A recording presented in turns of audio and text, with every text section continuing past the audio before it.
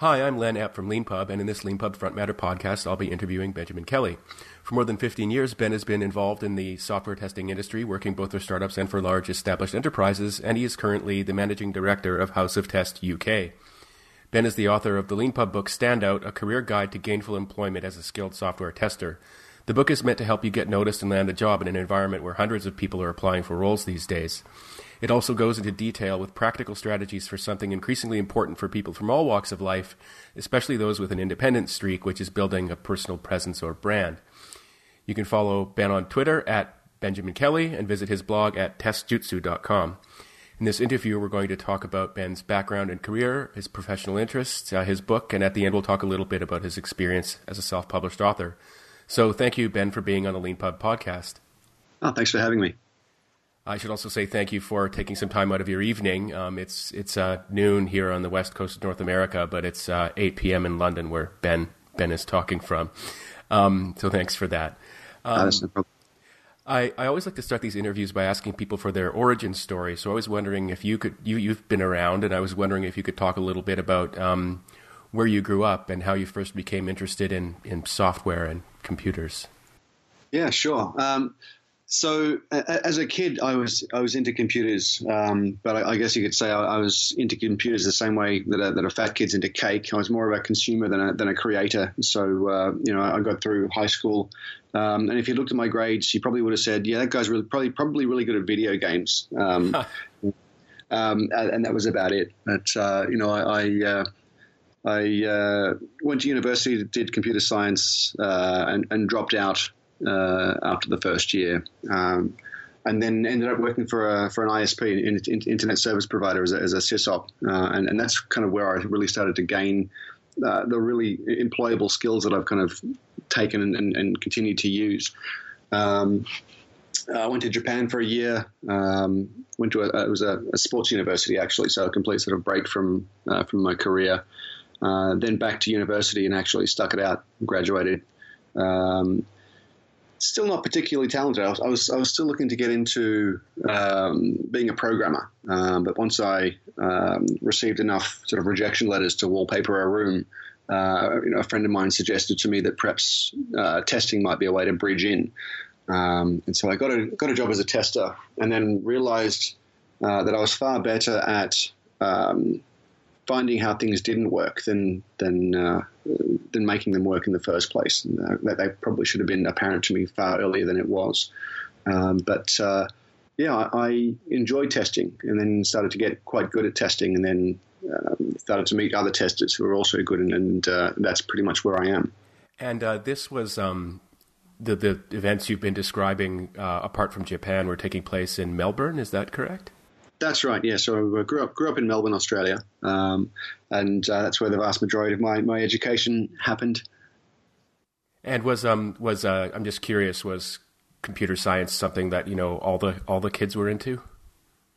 Most of the nerds, yeah. Most of the guys who didn't particularly like playing football or other sports. We sort of used to hang out on the other side of the high school and play Dungeons and Dragons and talk about various nerd minutiae. Well, I've got some. I think you might be being a little bit overly modest about sports there, because I've got some questions to ask you about that in a few minutes. But one thing I always like to ask people on this podcast, if it's relevant, is if you were starting out, tomorrow in a career like the one you've developed, or if you were giving advice to someone who was embarking on a career like that, would you recommend that they do a full university degree in pursuit of that career? Yeah, that's a really interesting question, actually. And the conclusion that I've reached after, a number of years of study of martial arts is that I think software development and the various disciplines should really be taught as an apprenticeship. So if I was going to suggest that people do anything, it would be look for some sort of education that combines theory and practical with the heavy emphasis on the practical. I think there's nothing wrong with doing 3 years of fundamentals and really learning about how computers work and the underlying systems that sort of hold them all together. But at a university, certainly my university education wasn't what I would call a sort of a good preparation for stepping into how software development's actually done, or how software development actually works in the real world.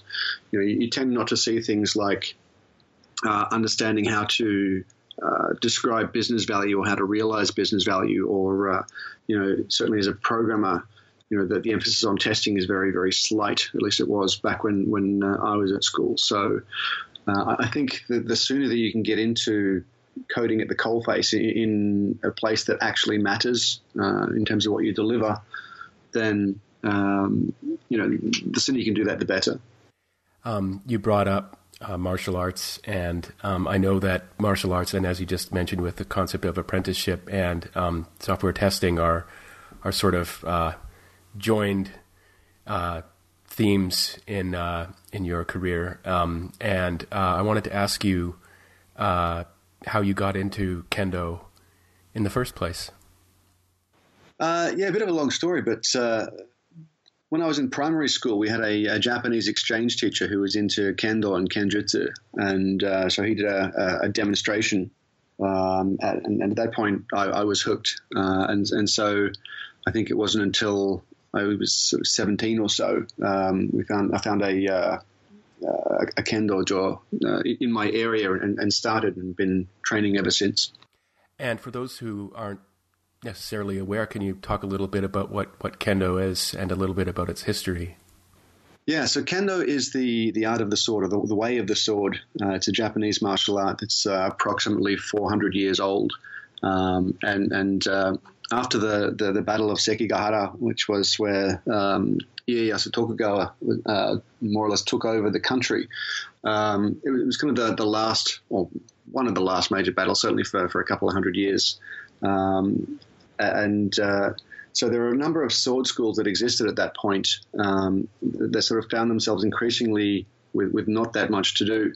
And throughout the years, there's sort of a consolidation of styles. Training with a sword obviously is reasonably dangerous. And so they had different ways of practicing to make that less lethal. But even using a wooden sword is quite dangerous and also potentially fatal. They ended up coming up with what's called a shinai, which is essentially a bamboo sword, or a bamboo representation of a sword. And this was refined over many years from upwards of sort of 32 different slats of bamboo held together by leather strips down to 4, so what we use in modern Kendo today. So there's a kind of a long sort of storied history of Kendo, but there is a sort of there was a practical application to it that perhaps isn't quite so relevant today, but it's certainly deeply rooted in the actual use of the Japanese katana. Yeah, thanks for that really good history. It's interesting. I happen to know a little bit about this. I read some books edited by Diane Scoss a few years ago, one of which is called Koryo Bujutsu. And I want to ask you about that distinction between the use of jutsu and do, which I'm sure I'm mispronouncing, which I know you've written about. But just if I can digress, there was another group of people in Japan who ended up with less to do after a certain juncture in history, and that was ninjas. I don't know if have you seen, there's a book called the Bensen Shukai that was published. I have not seen it. It's fascinating. It's the first the copy I have is the first English translation of these manuals written by this community, this ninja community. And what happened was they found themselves they were mostly farmers who were called upon to do their ninja duties when required. And then basically, yeah, as you were suggesting, things changed in Japan, including a change in castle architecture, which made getting in a lot harder. And as they complain in the manuals, they would claim that everybody decided they were harder to get into, but it became harder for the ninjas to convince their patrons to hire them to try to break into these impenetrable fortresses. That's interesting. Yeah, and so they were basically becoming impoverished, and so they wrote these manuals to give them as a gift to a local potentate to try and convince him, hey, you still need ninjas. Right. But of course, they have to. There's just all these contradictions built into what they do. So, for example, one thing they say is, you can't let anybody know that you've hired ninjas or who they are. So you need to let them in the back door to your castle. And by the way, it just so happens that we ninjas know the back doors to your enemies' castles too. And it didn't work, apparently. There's this wonderful artifact of all these manuals, but they sort of continued to decline from at least their moment of glory. But yeah, given this, it's interesting because this distinction between Jutsu and Do, I believe, it is important to be framed in that historical context. And could you talk a little bit about that? Yeah, so very briefly, sort of Jutsu is a kind of a martial application. It's if you look at Judo versus Jujutsu, which is probably something most people are familiar with, Jujutsu, it really is a series of techniques in which to rapidly incapacitate another human being in order to either get away or to subdue them.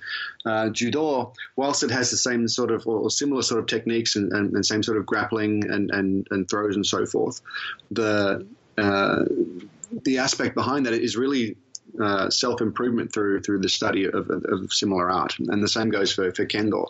In Kendo, it's improvement of the self through the principles of the study of the sword. And so when you look at other sword arts like various sort of Koryu Iojutsu or Tamesigiri, which is sort of test cutting of a makiwara, which is a kind of a rolled up reed mat, those are quite practical in their application. And certainly with Tamesigiri, you actually end up cutting through something, which is, I'm led to believe, the approximate thickness of a human torso, or the approximate resistance of a human torso. In Kendo, despite the fact that it's a full contact martial art, there's not a lot of actual practical application of sort of crossover between how to use a sword, the way that you strike an opponent.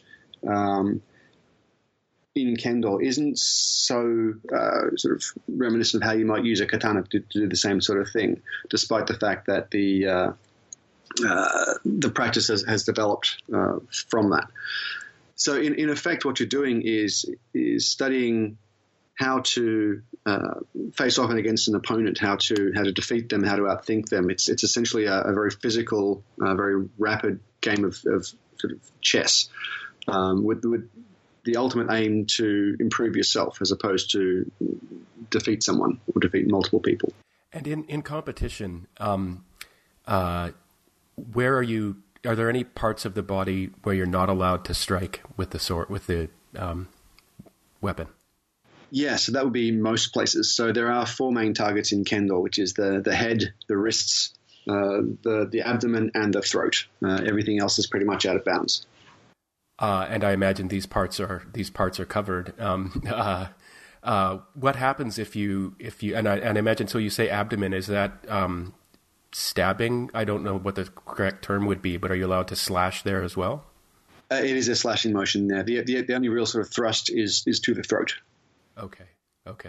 And what happened? I'm curious. I've done a little bit of competing in other martial arts. What happens in Kendo if you strike in the wrong place? So if you're in competition and the judges sort of agree that you've done it on purpose, then you might be anything from given a warning or a foul to being disqualified. Depends on how sort of egregious the hit is. If it's clearly unsportsmanlike conduct, then you're done. And is disarming the opponent part of it as well? I imagine that's the wrist strike is probably part of that. You can disarm, actually. There are techniques where you can completely knock or flip the opponent's shinai out of their hands, and if you're quick enough, then you can follow up with a strike that will count. If not, then they'll have a half point scored against them. I see. Okay. And you said you studied at I looked up your profile on LinkedIn. The sports university in Japan was called the International Budo University. That's right. What was that experience like?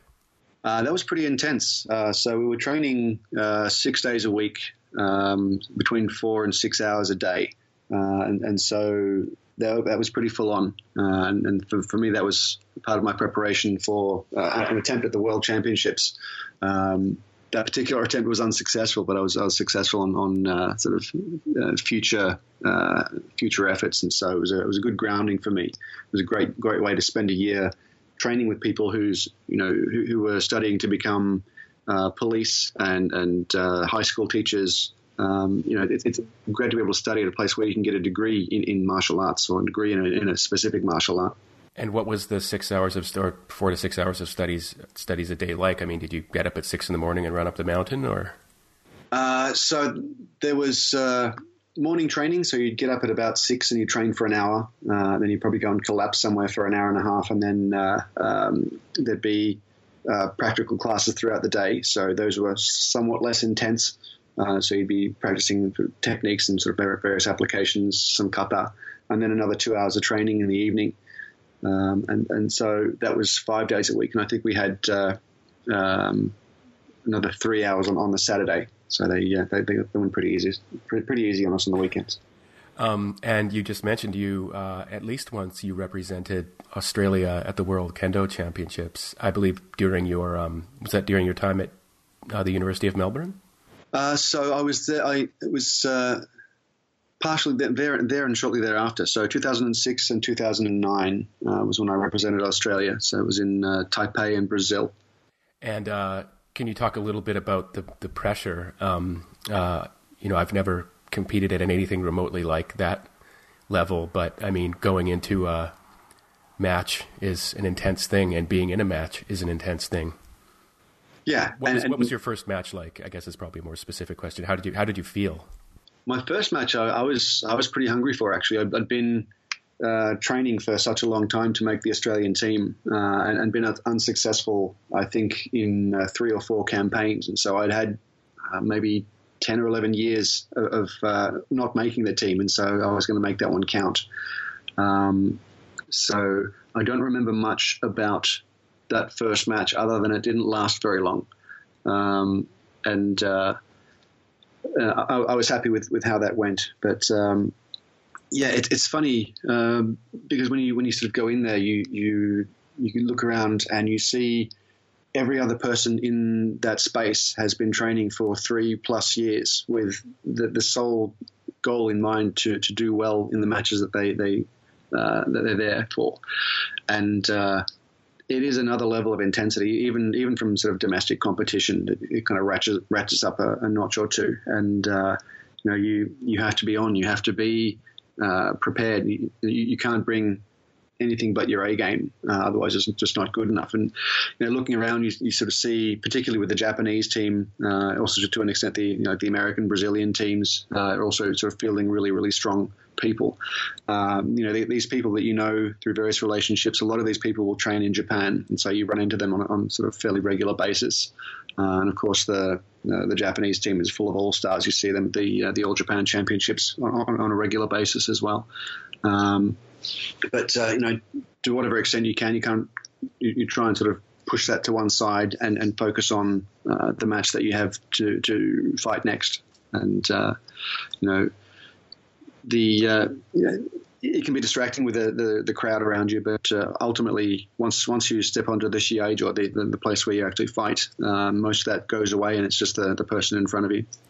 Yeah, it's interesting. Excuse me. It's interesting you talk about the person in front of you. One of the things that's unique about that type of competition, and of course it's true in boxing and in wrestling, is that it's you and this other person, and you're not out to beat the other person in the sense of like crossing the finish line before they do, and you beating them, something like right. Literally, and there's no teammate for either you or your opponent.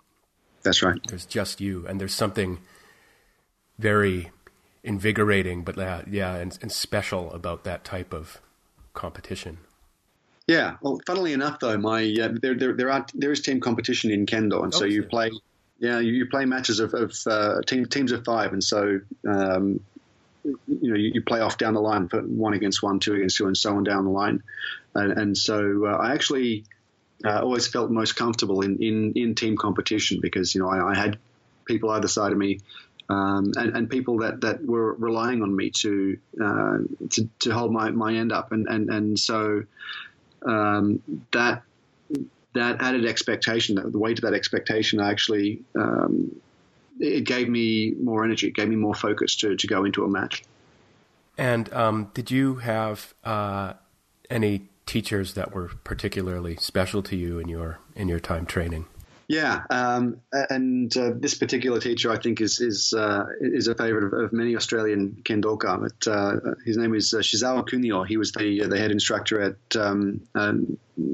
Japan Sports Science University, Nihon Taiku Daigaku.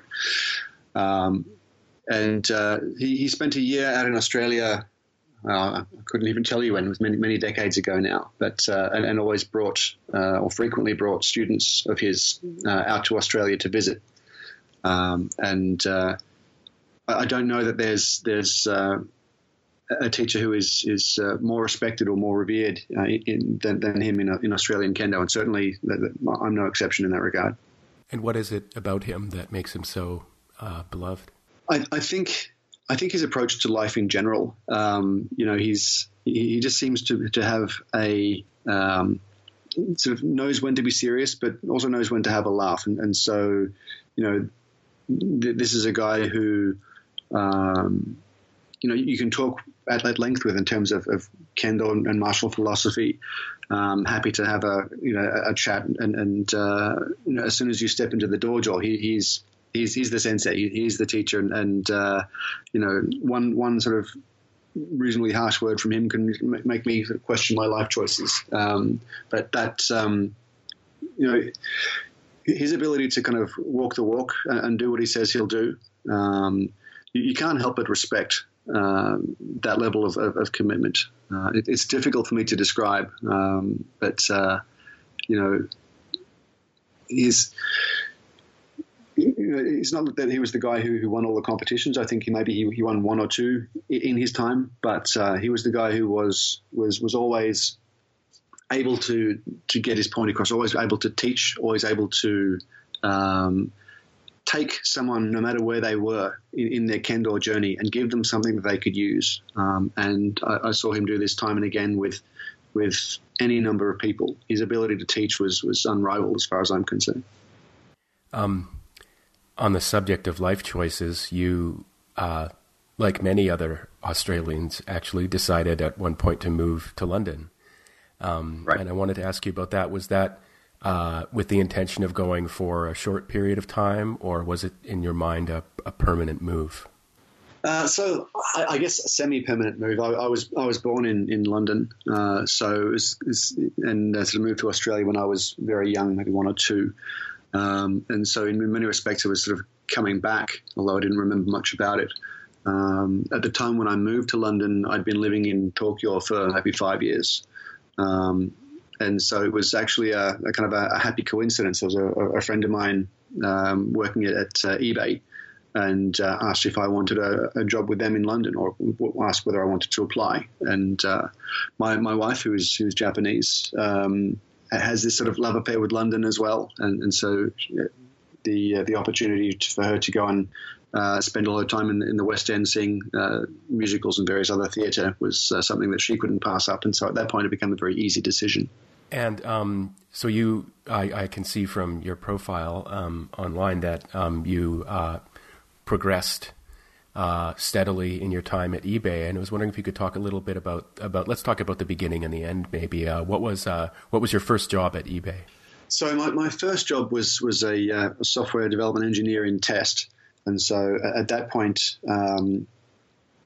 some people might sort of see it as a step down. I mean, I'd been in management positions and was sort of looking to sort of step up to senior management positions in the consulting work I was doing back in Tokyo, but I really wanted to sort of reconnect with my technical chops, and I wasn't quite ready to let those go yet. And so I sort of stepped in as a tester who was also a coder, and did that for a while. But inevitably I seemed to get pushed back towards management. And this time I kind of stepped into a dev manager role, so leading a team of developers and testers. And did that for a little while, and then back into a test manager role, and ended up being the head of testing for European product development. And do you bring to your role in managing any of the sort of examples or lessons that you've learned from your time studying Kendo? I like to think so. I mean, I don't know that there's a one-to-one translation, but certainly in the way that you size up situations and that you deal with people. I like to think that the way I approach situations is kind of similar to the way I approach a Kendo match. You kind of have to rapidly size up what's going on, make decisions, and be ready for anything to happen and be able to adjust accordingly. Whether it be fighting one person or whether you're, pitching sort of an army against each other, the first thing that gets shot up is your battle plan. You have to be able to adjust and adapt and be flexible. Speaking of flexibility, you left eBay relatively recently. I believe it was just this year, and you're now the UK managing director for the consultancy House of Test. That's right. Which has a presence in Denmark, South Africa, Sweden, Switzerland, and the UK. Right. And I was wondering if you could talk a little bit about the kind of work House of Test does and what makes it unique. I noticed reading up about it that there's a striking line on the website which says, "We call bullshit on dehumanizing factory testing, bogus certification schemes," and it's very clear that this is not. I think I came across the term. Maybe it was in your writing or on the website. If you're a client who just wants meat bots to follow right. some scripts, we're not the consultancy for you. Right. Yeah. So if I had to sort of put what we do into a sort of a nutshell description, it really is kind of professional irreverence. So we're people who will come in and size up a situation and tell it to you straight. If you're looking for people who will nod along and do everything that you tell them to, probably not the droids you're looking for. Where there is work to be done, obviously we're going to pitch in and do it. That's part of the job. But as software testers in particular, your role is to be able to speak truth to power, even when that's a difficult thing to do, even when that's not news that they want to hear, even when there's a risk that they might sort of shoot the messenger. And so being able to step into that space and, understand that, if they don't want to hear what we have to say, then we can fire a client. That's a nice position to be in. It's not a position that you want to be in necessarily, but when they know that you don't have a dog in the fight beyond helping them to do the best work they possibly can, I think that makes it a little easier. When my reputation hinges on me being able to enable a client to do better work, then obviously I have a vested interest in helping them do better. So even when I'm bringing them difficult information, if I can help them keep that in mind, then we have the ability to move forward. And was that a hard decision to go from a big established company where you'd seen some success to you're with a group of people, but sort of being your own bosses? Yes and no. So it was difficult in the sense that it happened right around the same time that my daughter was born. My first child, and so starting a company, having a newborn simultaneously was I guess an interesting choice, but a motivating one, I guess you could say. With eBay, I really enjoyed my time there, and there was certainly no dissatisfaction in terms of the reasons why I left.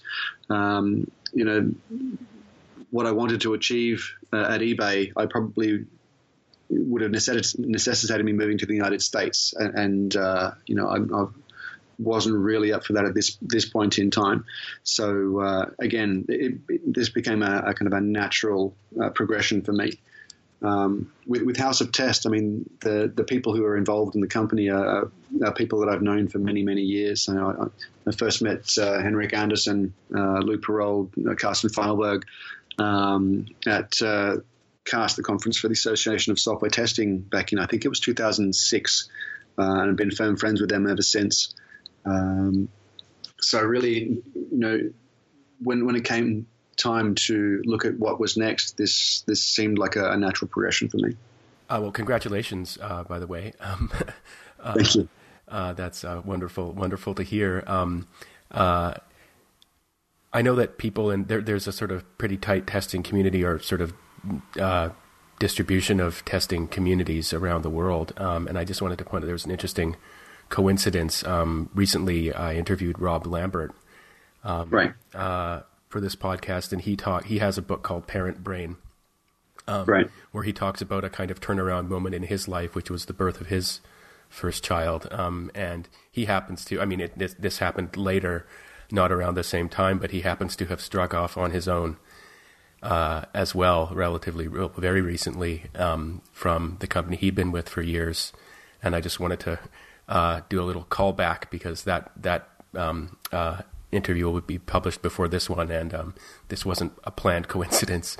One of the really interesting things about the testing world that I'm mostly learning about through these interviews and reading books from testers on LeanPub is that if you're a company, or you're even a startup, and you're looking to hire some testers, you have to be able to do some evaluation of your own in order to decide who to choose. And yes. What do you do? And you talk in your article in David Greenlee's book, Software Testing as a Martial Art, about I'd never seen this term before, bullshido, and McDojos. And I believe there might be a connection, between that and criticism that you, I believe, have of bullshit certifications in software skills and testing. And I was wondering if you can talk a little bit about that. I mean, is it a similar situation in testing where, there's just anybody can put up their shingle and say, hi, testers are us? Yeah, there is unfortunately a kind of a low barrier to entry for software testing. And that is mostly because other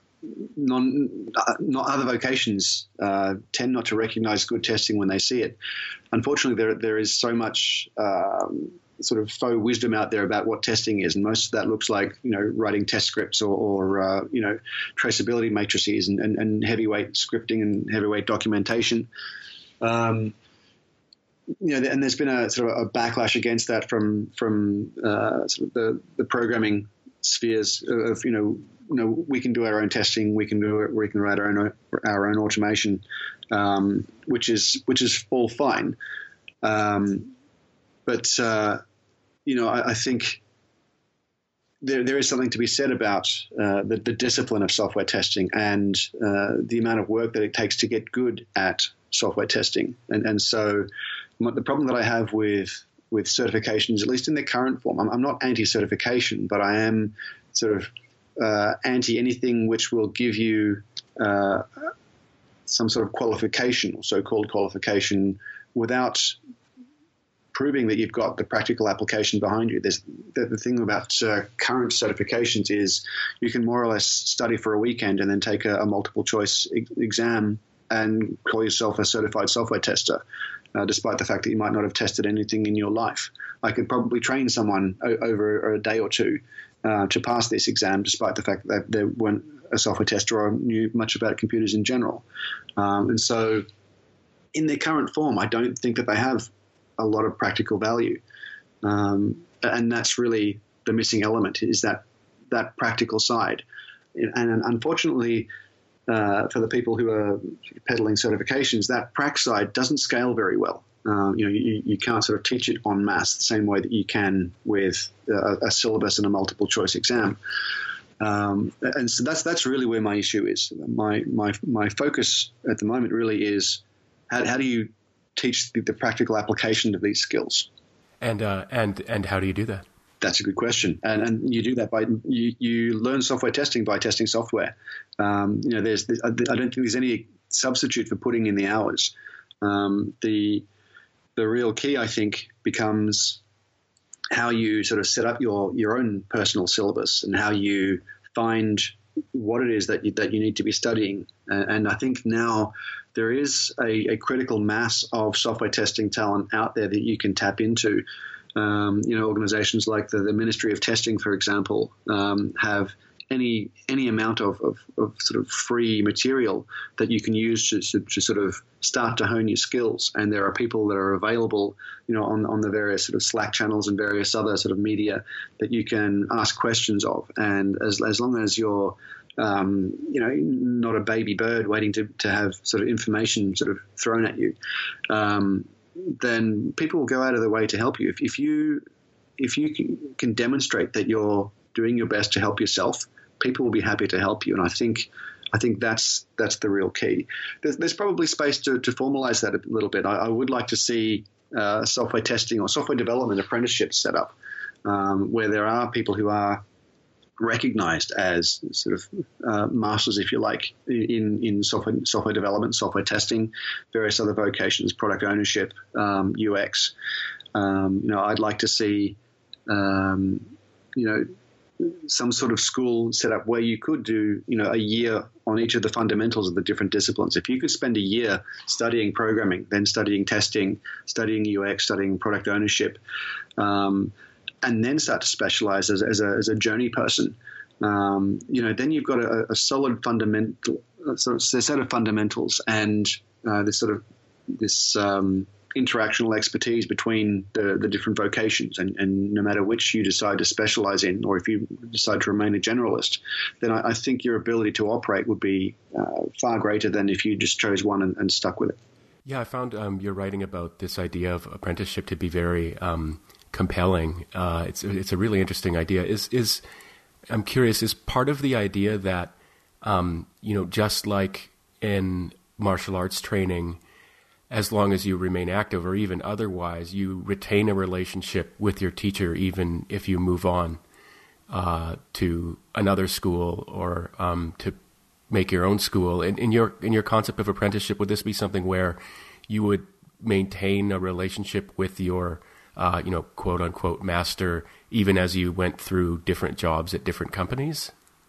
I think so. Certainly that's one of the things that I envisage, and certainly in terms of your growth, you ought to be able to sort of produce some sort of sort of formalized, sort of notarized history of what you've done, and sort of being able to call back on, here are the projects that I've worked on, and have them almost signed off by your teacher, your sensei, whatever you want to call them, as someone who can review the work that you've done and provide guidance or mentorship or coaching, whatever the case may call for. I think there is space for that. But equally importantly is the sort of the journey person part of the apprenticeship. I mean, the apprenticeship is not just learning the fundamentals; it's going out and applying them, and as importantly, misapplying them. People will learn their lessons imperfectly, and some of those imperfections will actually be useful. Some of those will be, added to the canon. That is the fundamental software testing, and that's good.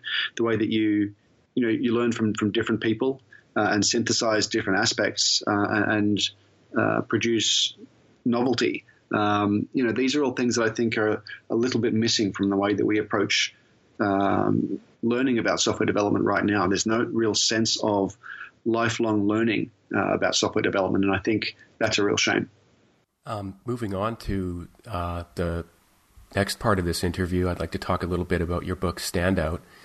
Sure. You've interviewed a lot of people over the years, and I've got a question about that. I do want to ask you a sort of standard fun question. What's the worst thing you've ever seen an interviewee do? But before that, I was surprised by a section in your book about bad interviewers, and I was wondering if you could talk a little bit about that. What are one or two examples of poor interviewer behavior that interviewees can encounter, and what can they do to help themselves out in those situations? Yeah, so the ones that I've most commonly encountered is the aggressive interviewer, the one who will try and sort of put you off balance or make you feel uncomfortable or make you feel like, you know, you're unworthy. You know, like why tell me why you think you deserve a position here. You know, interviews can be stressful enough without sort of laying that on, you know, over the top of it, and so, you know, I think it's important to remember that as an interviewee. Whilst you're being interviewed, you're also interviewing the company. You're also doing your due diligence, and there's no reason for you to sort of sit in a room and be browbeaten. You know, it's quite okay to take someone to task for being rude, and you'll probably find if you do that, then they'll probably sort of backpedal and sort of say, "Oh, you've passed our test. You know, we just wanted to see how you would handle pressure," which is bollocks, but you know, that'll happen sometimes. I have heard of, but not seen, things like people being sat with the sun in their eyes, or on a chair that's lower or uncomfortable or broken somehow. You know, various other tactics to kind of you know, assert dominance of the interviewer. And again, I find all of that particularly irksome and unnecessary. I think as an interviewer, what you're trying to do is understand what this person has done, what they're capable of, and what their potential is, and anything else is just a waste of time, really. Yeah, thanks for that great answer. It's a really interesting thing that there is this convention that an interview ought to be some kind of ordeal, right. And in particular, a type of ordeal that they will never encounter in the course of the work you're hiring them to do. Right. You know, if you're hiring someone to be a fire person, then yeah, sure, you know, blare the sirens and make them run up and down the staircase and then operate some machinery. But, you know, if you are going to simulate some kind of stressful environment, then simulate the kind of environment they might find themselves in for reals. Right. What is one of the, can you think of one or two of the funnier stories that you've seen people do in interviews? Yeah, mostly it's people just being nervous, and probably the most memorable one for me was a guy who was so nervous that he broke wind in the elevator on the way up to the interview room. So that didn't endear him to me from the start. But he was also reasonably incurious, and so, you know, whatever a question I asked him, his response was something along the lines of, "Well, I just do whatever the procedures say to do," and you know, I couldn't sort of get him to open up any more about sort of what his own ideas were. I'm not sure whether he was afraid to share those with me, but he obviously wanted to give the right answers. The other unfortunate thing about this particular gent was you know, personal hygiene issues. You know, when we went to shake hands, he put out this sort of filthy monster talon, which frightened the hell out of me.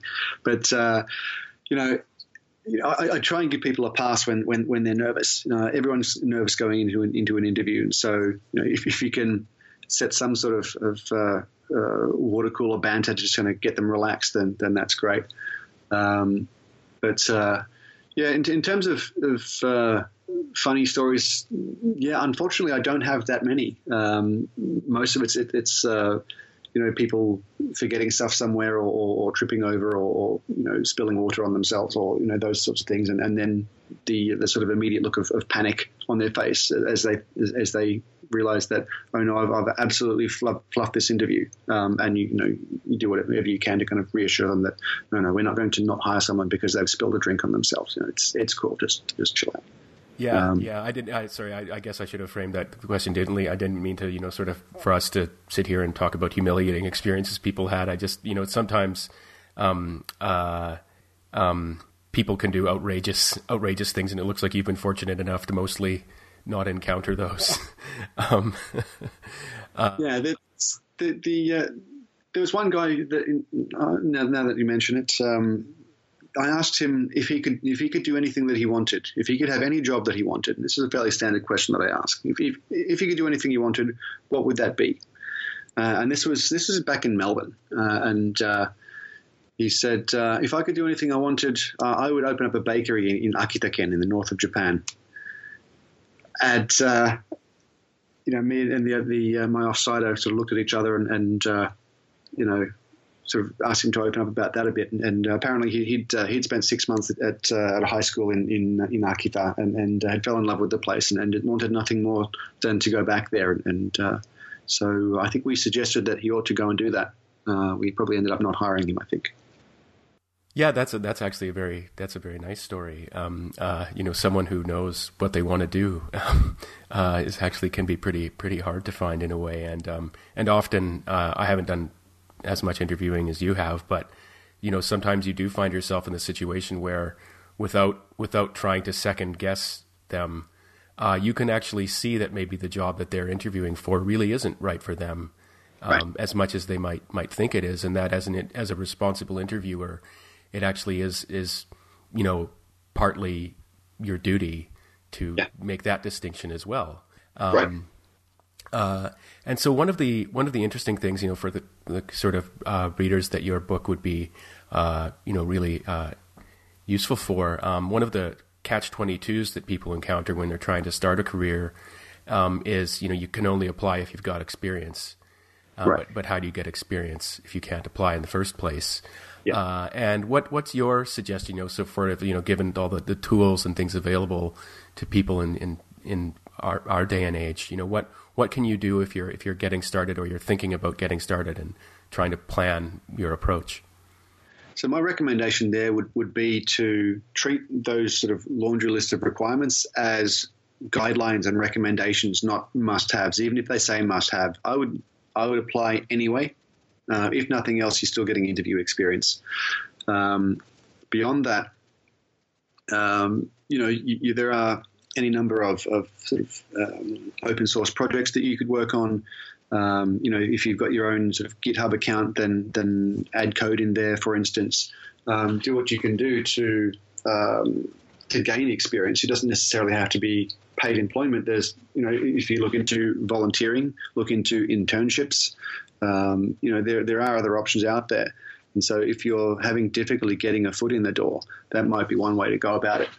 I would also suggest looking at local meetups, and if you can, going to conferences, and just getting out there and meeting people who are in the business and can provide assistance, and starting to, if nothing else, build those networks as well. Yeah, that's really interesting advice. I've seen it from a couple of other people as well. That just you can't. It will be very difficult for you to get started and to progress unless you're somewhat social, right?